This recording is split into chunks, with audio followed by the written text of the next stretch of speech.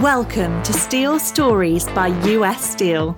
In this podcast, we explore the wealth of knowledge from leading industry experts to help you navigate the infinitely developing, renewable world of steel. Welcome to Steel Stories. I'm your host, David Kirkpatrick. Today, we're going to take you on a journey through time and imagination, diving into the creative genius of Sid Mead, a visionary graphic designer and futurist known for his groundbreaking work in industrial design and concept art. Sid is considered one of the most influential and celebrated designers of the 20th century. More recently, his work has served as the inspiration for movies, including Tron and Blade Runner. But his pivotal collaboration with US Steel in the 1960s showcased his visionary design of a future where steel's versatility and strength would revolutionize architecture, transportation, infrastructure, and much more. Sadly, Sid Mead passed away in 2019, but his legacy lives on. And who better to reveal the lesser-known chapters of Sid's journey and relationship with US Steel than his close partner, a creative genius in his own right, Roger Servick. We recently met with Roger and had a chance to learn more about Sid and his work with US Steel.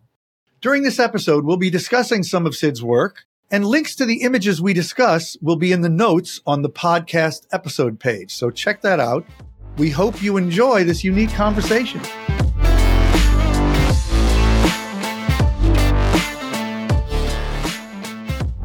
My guest today is Roger Servick, who runs something called Sid Mead Incorporated, which is something that's been around for a long time. He has a long-standing relationship with Sid, and he's going to tell us who Sid is. So welcome, Roger. Tell us a little bit about yourself and tell us a little bit about Sid Mead. Well, I started out in Detroit, Michigan, going to Wayne State University, and my original goal was to become an automotive designer. Most everyone in Detroit at the time, this is the late 60s, was in some way involved with the automotive industry. And so I wasn't any different. And I like to draw. I liked art. I love cars. I love things about the automotive industry. And upon graduation from Wayne State, I was given a phone number, which turned out to be Sid Mead's, of someone that at the time had just started his own company. It was less than a year. And he was going to critique my portfolio on graduation. It was that day that I had my portfolio critique that I met Sid Mead. And so he was actually the first person I ever interviewed with upon leaving college. He gave me some very honest advice and spilled out what it was like to be an automotive designer, which he had worked at professionally for 2 years and found it limiting. He, with his talent, found that the automotive industry didn't give him enough opportunity to expand to all the things that he was able to dream up and innovate and illustrate.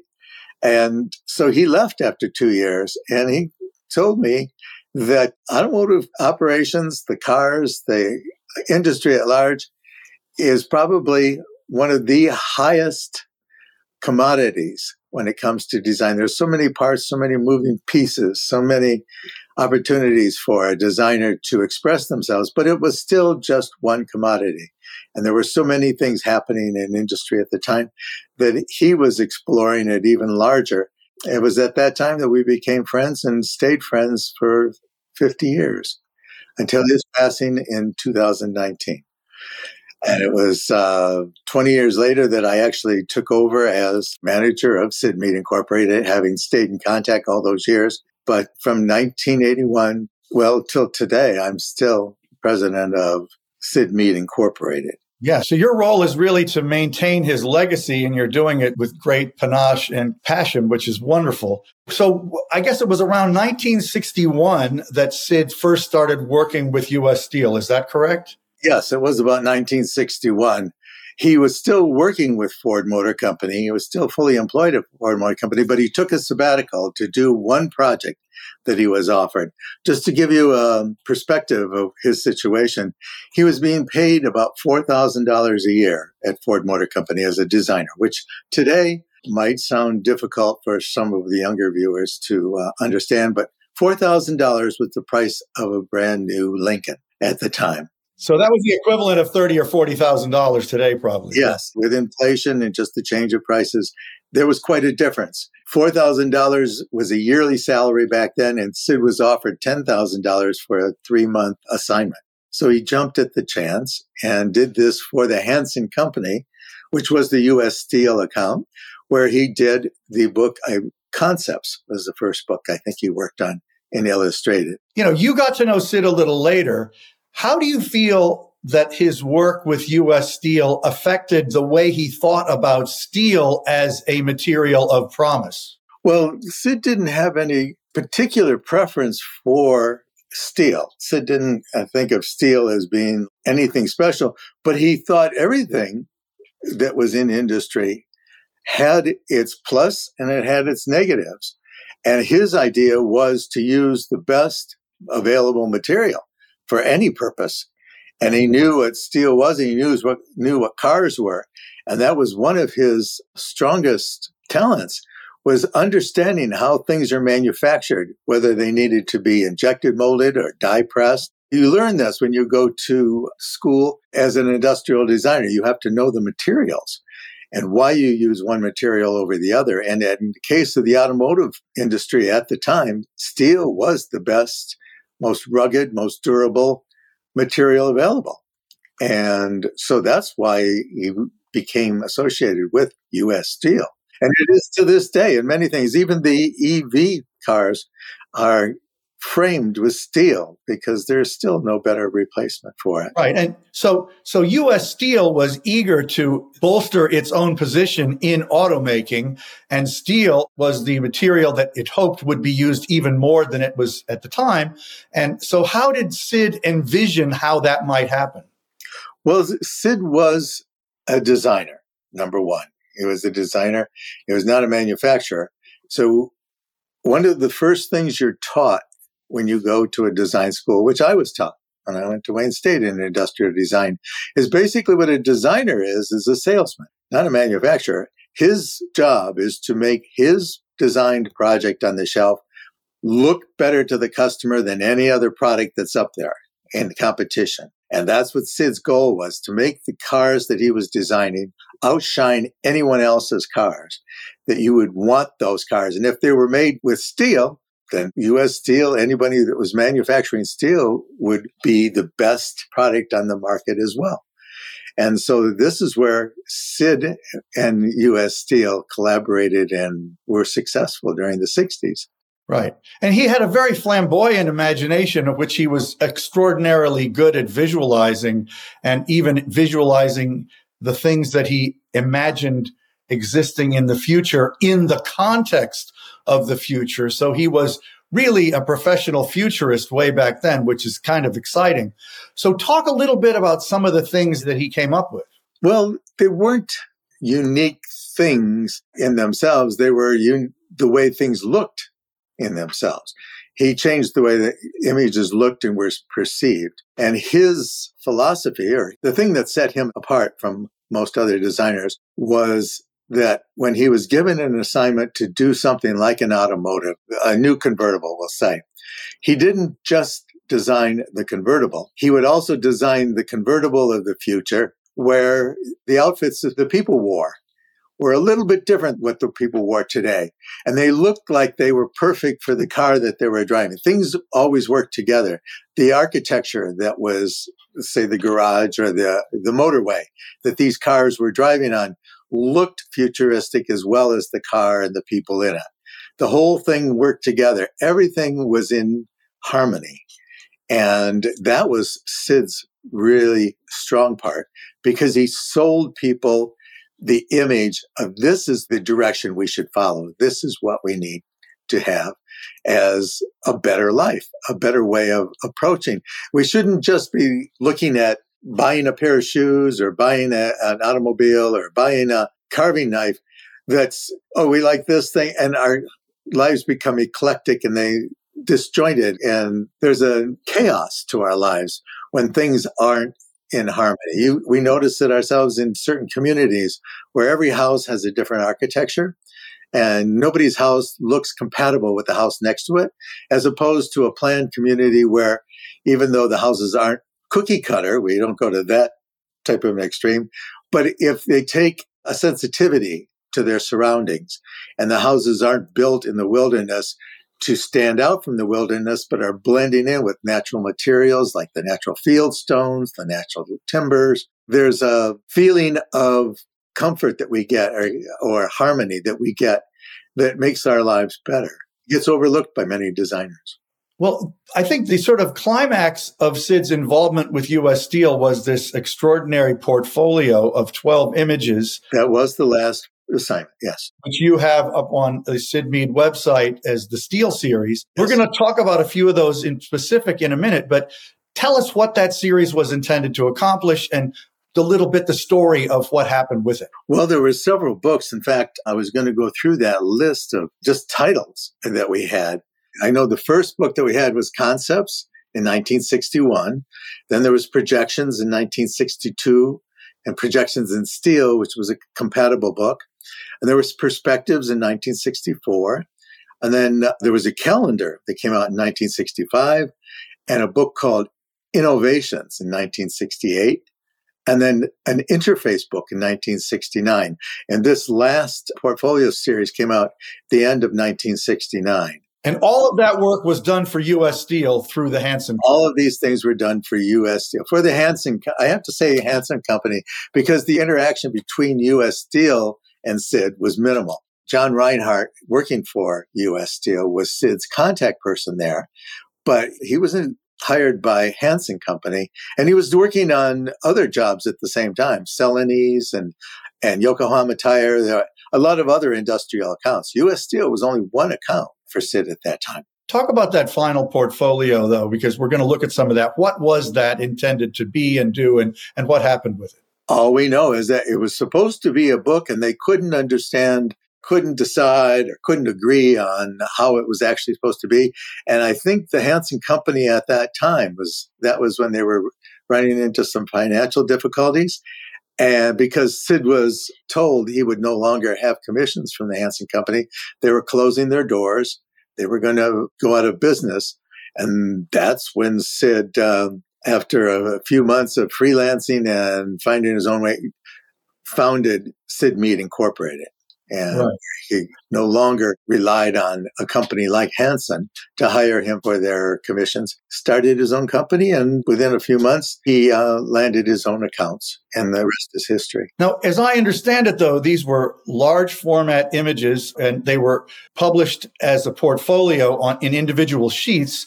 And they were given away by U.S. Steel at steel-related events and promotional events and in the sales context, et cetera. They became fairly popular, as I understand it. So tell us a little bit about that. Well, as you just mentioned, they were originally intended to be a book like the others, but they were always intended to be a different type of publication than the one before.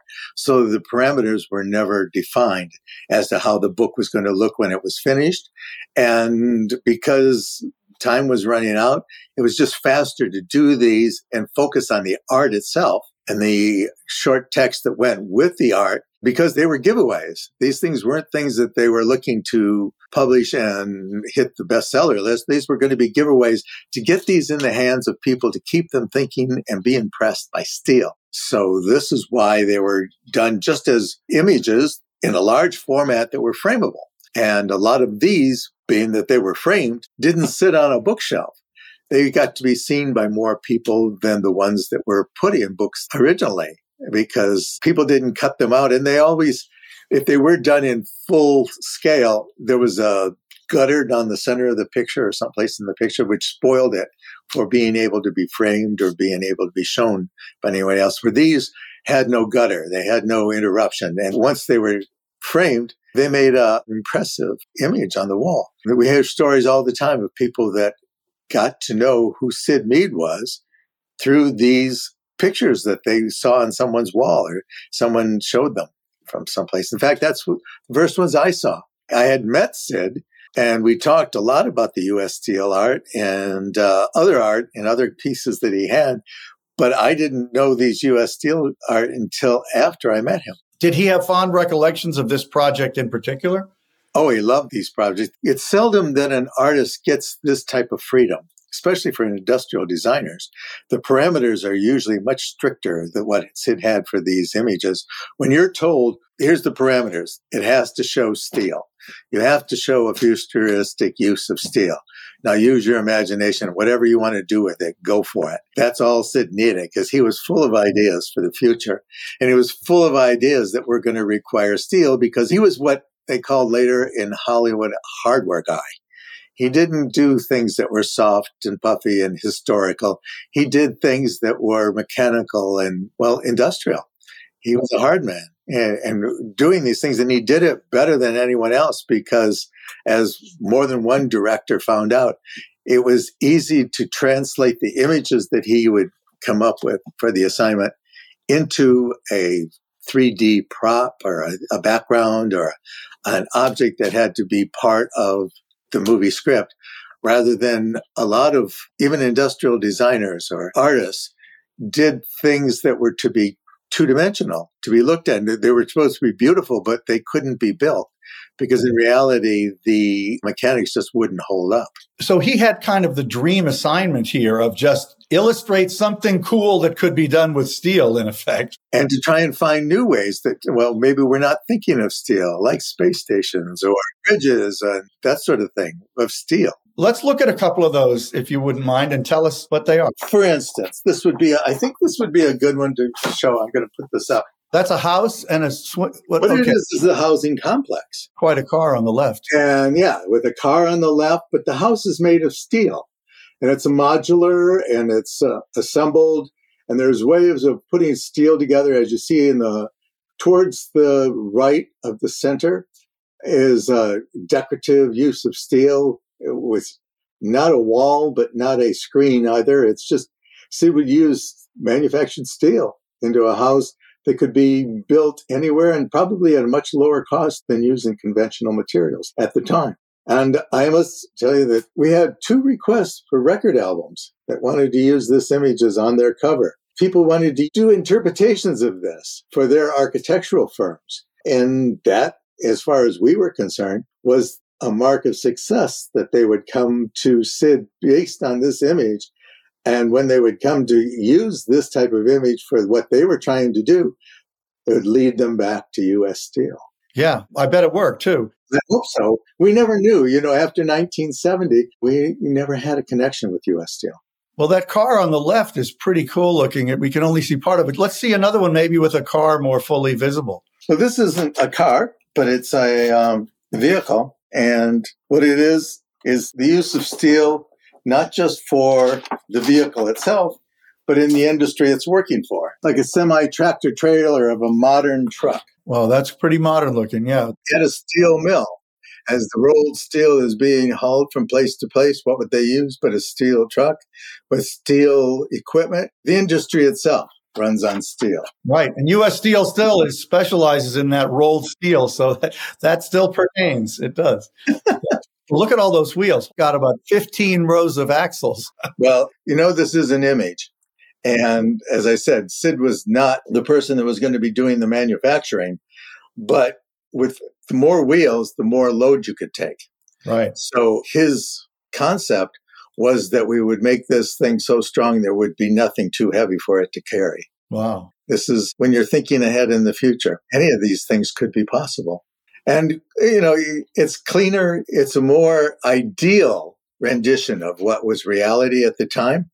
If you look at the way the people are dressed, they're not in coveralls that are covered in grease and covered in oil and working at scroungy jobs, which if you look at a Tesla factory today, if you look at companies today, people don't have to work at grubby jobs that they used to.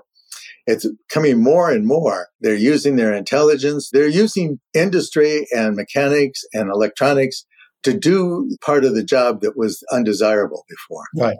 Now they're using more of a professional approach. Okay. Before we go to the next image, you mentioned Tesla. And I know that Elon Musk has spoken about Sid Mead. Tell us a little bit about Elon Musk and Sid Mead. Well, I can't tell you very much about the two of them together, except Elon Musk was one of the few people that sent his condolences when Sid passed. And we knew that he was a fan of Sid Mead's because people that do work with Elon Musk have written to us, as they would write to Sid anyway. Sometimes they would mention about Elon, but Elon's got his fingers in a lot of different things, and it was never personal that the two of us ever met. But he's a forward thinker, and it would be hard for him to ignore someone like Sid or Sid to ignore someone like Elon. Well, especially the upcoming pickup that Tesla is launching supposedly before, I think, the end of this year, definitely in its design has strong echoes of Sid Mead's aesthetic, I would say. Well, we know that Sid's books, not just the U.S. Steel books, but the books that we published with other publishers afterwards and ourselves, are in just about every design studio, every major industrial design studio and every major design studio across the country and around the world. They are used as a reference book. Usually, as we're told, when they run out of ideas themselves, they go back to those books and glean a new idea out of those to see how Sid did it and start from there. And that's what Sid always enjoyed as his best compliment, is that he would be inspiring someone else, even if they didn't do it Sid's way or take a design that Sid had created, but they used what they learned from what Sid did to create something even better on their own. Yeah, his heritage still lives on clearly in that aesthetic. Do you have a couple more to show us? I think this is a really good example of something that Sid being told, just use steel and find another way of using it or another way of implementing what's a good use of steel for the future. These were all based on that rotating ankle joint that was designed by a company for the military, for a military crawler type of vehicle. And Sid just expanded it, used it as a larger vehicle and designed a whole vehicle around it that would be something of the tank of the future, that wouldn't be just for the desert, it wouldn't be just for the forest, it wouldn't be just for the Arctic or for the swampland, but it could go anywhere. Those types of appendages were not restricted to flat surfaces or to any one particular surface. It's a pretty wild drawing for early 1960s. 1969 is what this would be. 1969, yeah. Pretty wild for that year, too. So didn't you say George Lucas was influenced by this? Not George Lucas directly, but the person that was working for him on the second Star Wars movie, Return of the Jedi. He was influenced by this image when he was coming up with the walkers for the desert. They thought they were perfect, and why wouldn't he be? You know, it was adaptable for that image. But that's one of the examples that we're talking about of Sid's books being in the design library that were referenced when someone had to come up with a new idea, and they take it and expand on it themselves. Great. Now, do you have an image of a car by any chance? Just a car, yes. I have a particular image I think that I should show you because it was a car that was designed just as the others were designed with the use of steel, but in essence, it was in a different direction. It was for a luxury automobile. Uh-huh. And this one was done called the Sentinel 300. Wow. And you'll also see the mass transit vehicle in the back. It could be a hydroplane, could be a boat, it could be a double-wide train, which was one of Sid's ideas. But it was made of steel, as were the skyscrapers in back of it. But the limousine in the front, the Sentinel 300, was the ultimate limousine, elegant vehicle. And there was an engineer that picked up this portfolio series and brought it home to his son, who was about 8 years old at the time, who fell in love with that vehicle. It was inspired to become an automobile designer himself and later become the head of Hot Wheels. And he hired Sid to design the front and the back and the top so that they could make a Hot Wheels of this in 2003. Wow, that's great. For Hot Wheels, you can find the Sentinel 300 as one of the Hot Wheel cars. I love his name, Sentinel 300, but also even today, that looks pretty modern. That does not look dated. That you could see that somebody would probably buy that if anybody would make it today. Well, Sid set his own trends, and it's just aerodynamics and the use of steel to its best advantage, and what would create the best impression of what Sid always thought, the arrival was the time to make the impression. When you pulled up in front of a meeting or someone else's house or wherever you arrived, this is the way you wanted to look. You wanted to step out of a vehicle that looked like this. A lot of that seems to be lost today as we've gone quite in a different direction. And elegance and style has kind of taken a back seat, not to be too automotive about it, but he thought cars should look good. There's no reason why they should not look good. We're not all going to go into the forest, and we're not going onto the rocky crags of some mountaineering expedition. We all go to places where we dress up, and this is the kind of vehicle we should be going in. That makes sense. And I'd say Tesla, again, is kind of following a similar aesthetic presumption. I think that's good. So let's talk a little more about Sid himself and his career after this, and just talk us through the rest of his life and any role that steel might have played in that, or just generally what happened to Sid as his career got even more famous and world celebrated.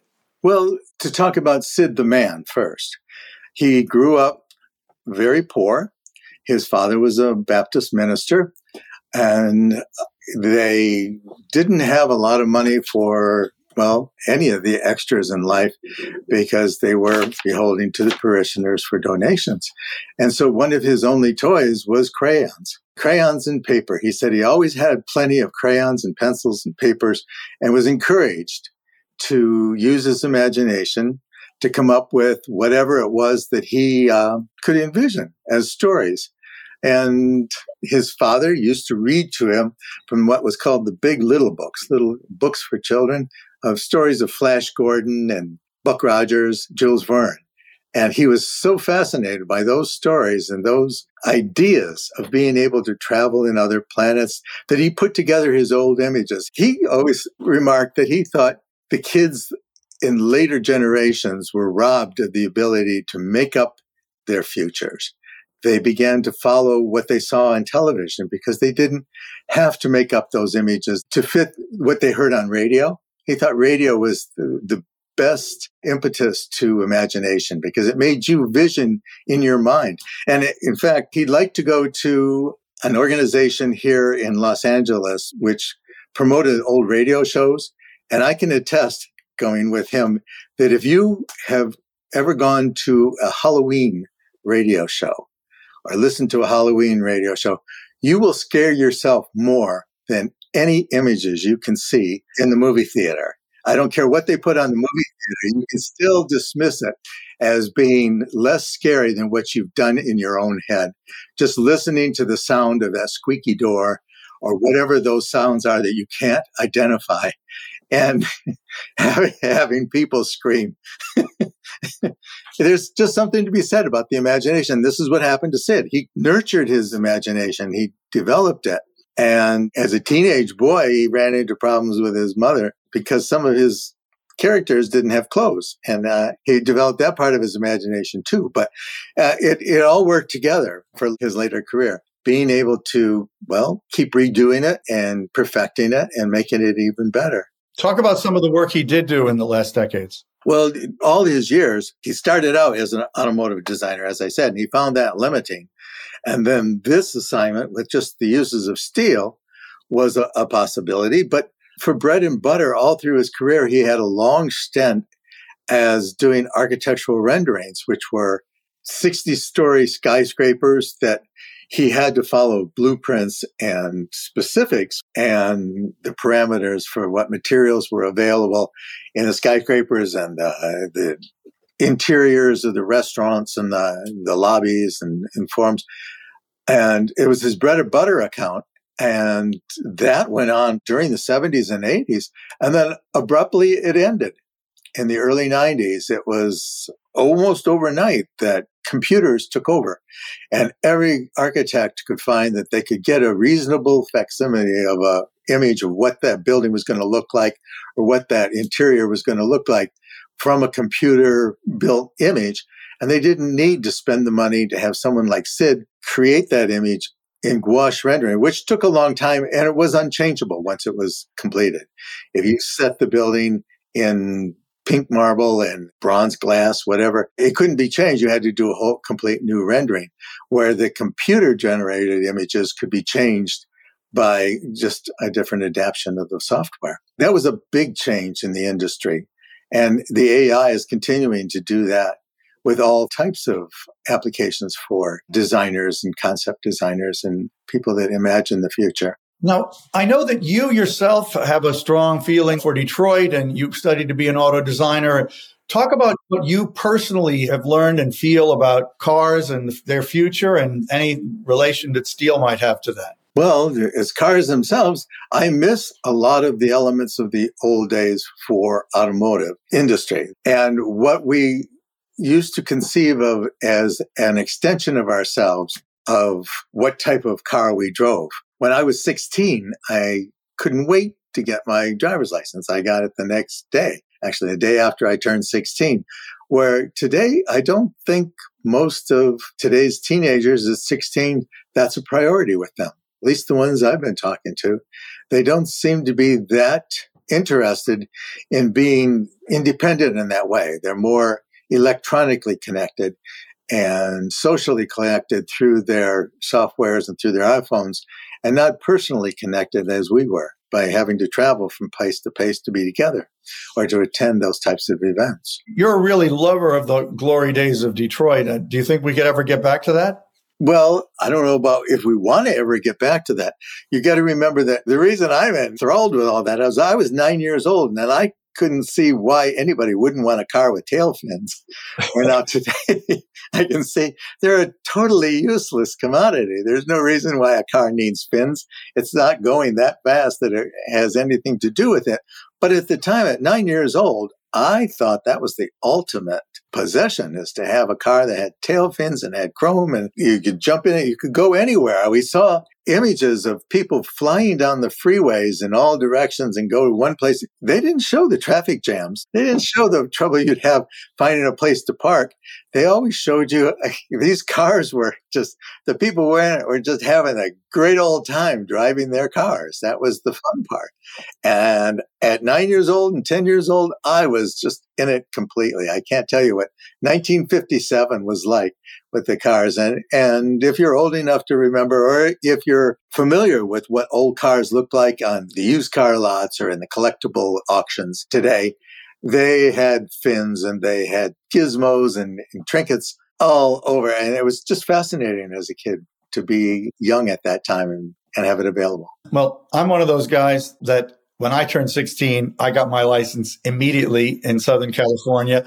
And then shortly thereafter, my family moved to Connecticut and I drove most of the way when I was just a little over 16 in a 1968 Pontiac convertible. It was a lot of fun driving that thing across country. So, I bet it was. And when you went where did you go? From LA to Connecticut, yeah. Okay. And how many times did you get caught in a traffic jam? I don't remember being in traffic jams too often. We were on the highway. We were breezing along. Yes.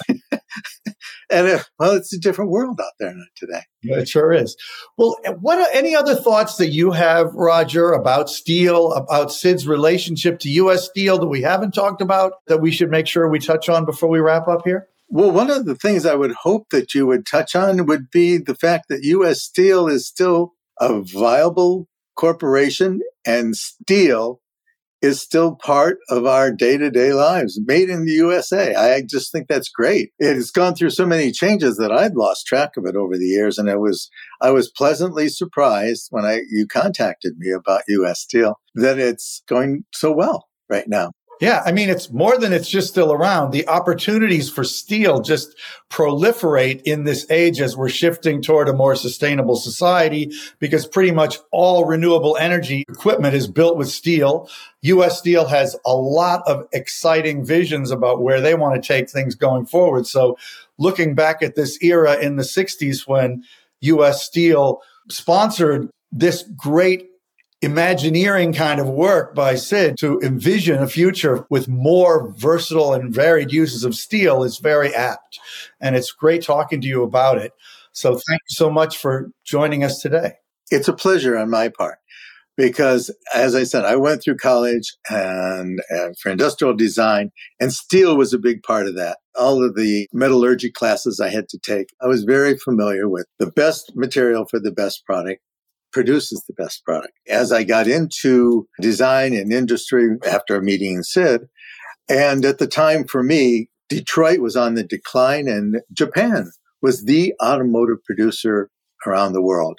And I received an awakening when I heard that the Japanese automotive industry was a success based on the philosophy of Deming, his books, which, he had presented them to the corporations in the United States, and they rejected him. And he was an American that was trying to be part of U.S. Steel and be part of Ford Motor Company and show them the best way to produce products. And having been rejected here, he went to Japan. And they were using the philosophies of Henry Ford and the philosophies of Deming to produce the best products that the public wanted. And I think that now it's come around full circle, and it seems to be happening again with U.S. Steel. We're realizing we have all the capabilities, we have the materials, we have everything that we need to be the best if we just listen to ourselves. Right. And there are a surprising number of things for which steel is definitely the best material. And Sid was trying to show you that back in the 60s. He felt that there are certain things that cannot be replaced with steel. Or if they can be replaced now with steel, that there's a better use for steel in other ways that we're not using yet. We should still explore that. Wonderful, Roger. Let's talk about some of Sid's illustrations. For our listeners, we've included links to the illustrations in the episode notes, so check out those links. Show us another one. Okay, this one in particular that was done for U.S. Steel, this was the use of steel on cars, highways, during the most inclement weather. This could be during the storms that we just recently had in California with just a deluge. But the steel cars and the steel highways are still the mode of transportation getting us from point A to point B. And it was this particular image that Ridley Scott looked at and was inspired to hire Sid to do the movie Blade Runner. This is the type of dystopian future that I'm looking at, where people have to live in these conditions where other people have learned to avoid this situation by moving to better climates and higher elevations where they're at arm's length from having to deal with things like weather. So Sid did a lot of the scenic design for Blade Runner? Sid always did a scene for any image that he was created. He was hired to do the vehicles, but when he did the vehicles, he always put them in situ. So he did the vehicle, he did the parking meter, the street lights, the shops in back of it. And Ridley Scott became enamored with the way everything worked together in the story. He makes movies, Ridley Scott does. And that's what Sid does. Sid makes movies, but he makes movies one frame at a time. What exactly was his role then on Blade Runner? Well, at first it was just to do the vehicles. But it expanded to certain things like the void count machine and other things in the movies, and always had the backgrounds for those images, which lent themselves to Ridley Scott just saying, build the sets the way Sid's designed it. Make them look like this when you get done. Visually extraordinary movie. So what a great triumph that was. That's what it's been said over and over again, that it was striking. And it was a movie that depicted the future as not being ideal and not being perfect. Maybe the future could be worse. And up until that time, very few people would even have considered that as an alternative. Unfortunately, it's a lot easier to consider now, but we're hoping for something alternative to that. I love that. It looks a lot like a Batmobile, too. Yes, from that angle, it would. And I thought I would just throw in this one. When it came to the good old days, when you had to take an illustration and you had to have it photographed, and then you had to ship the physical artwork and have it photographed again and pasted up. Sid did this illustration, and he had to have it approved by the Hansen Company before it became part of the publisher's print. And at the time, they needed to know what it was going to be like in order to get approval from U.S. Steel. So Sid sent him this one, and it came back, tried to finish it. And in the meantime, they took the one that he sent for approval. And if you'll notice, the one man only has one hand. He doesn't have two. It wasn't finished yet. They liked it so much, they just went ahead and used it? Well, they didn't know. They didn't look at it close enough. Talk a little bit about what we see there, Roger. What is that? Well, that was supposed to be a racing vehicle. This is at a race, and it was electric vehicles that were going to be in the race. Cars that could be recharged instantaneously and didn't have to stop for gas and oil and that sort of thing. But it was still going to be made of steel, and the steel was going to be used in the electronics, and it was also going to be used as part of the racetrack. So that guy with one hand is the driver, and the thing on the right? Guy with one hand is the engineer. Oh, I see. Okay. Yeah, and that's the guy that's recharging the vehicle. Oh, I see. And then there's somebody inside that pod. Yes, and he's adjusting it. See, this is all for the adjustments. It's not the actual race. Pretty cool. So it's like a pit stop in the race. Or like a training session. Right. Cool. Okay, that's beautiful. And all these were part of the U.S. Steel series. Oh, yes. Yeah, everything. You notice the vehicles, the use of the steel is prominent. That's what you see most, is something that's steel. Sid was a big proponent of the independence that cars and mobility affords us. And although he did not like camping, he did not like exploring, he didn't feel like the people that don't want to ride a burro for 2 days to get to the bottom of the canyon should be deprived of the experience of something like the Grand Canyon. So he proposed a structure that would be made of reflective steel, shiny stainless steel that could be built and wouldn't infringe on the view of the actual place where it was built, but it would give millions of people the opportunity to experience it without having the difficulty of putting up with the elements, because so few of us really are that able to put up with some of the harsher elements of the Grand Canyon. So that image we're looking at is a reflective steel hotel proposal for the Grand Canyon. It could be the Grand Canyon, or it could also be a canyon on another planet. We don't know that there aren't places out there in the universe that are even more spectacular than the Grand Canyon. What are those things sticking out of that disc in the foreground? Those are some type of a transport rocket, like a helicopter rocket. The people are dressed in climate-controlled outfits that allows them to go to other planets. You think it's more likely this was an image of another planet than the Grand Canyon? Could have been, but he's not limited to a definition when you see this. What he does is spark imagination. So it could be either way or any way that your imagination wants to interpret it, because that's what these illustrations were supposed to do. Pretty darn cool. Well, that is beautiful. Do you have more, or you want to keep going? This one in particular, I'll just show you. It was more of a domestic image of things that they were without having a limitation. Sometimes he had to do something a little bit more closer to home. And at the time, he was shopping for a new car. Oh, that's cool. It's an automotive dealership. And the salesman is showing mom and dad, and Sonny is looking at the car.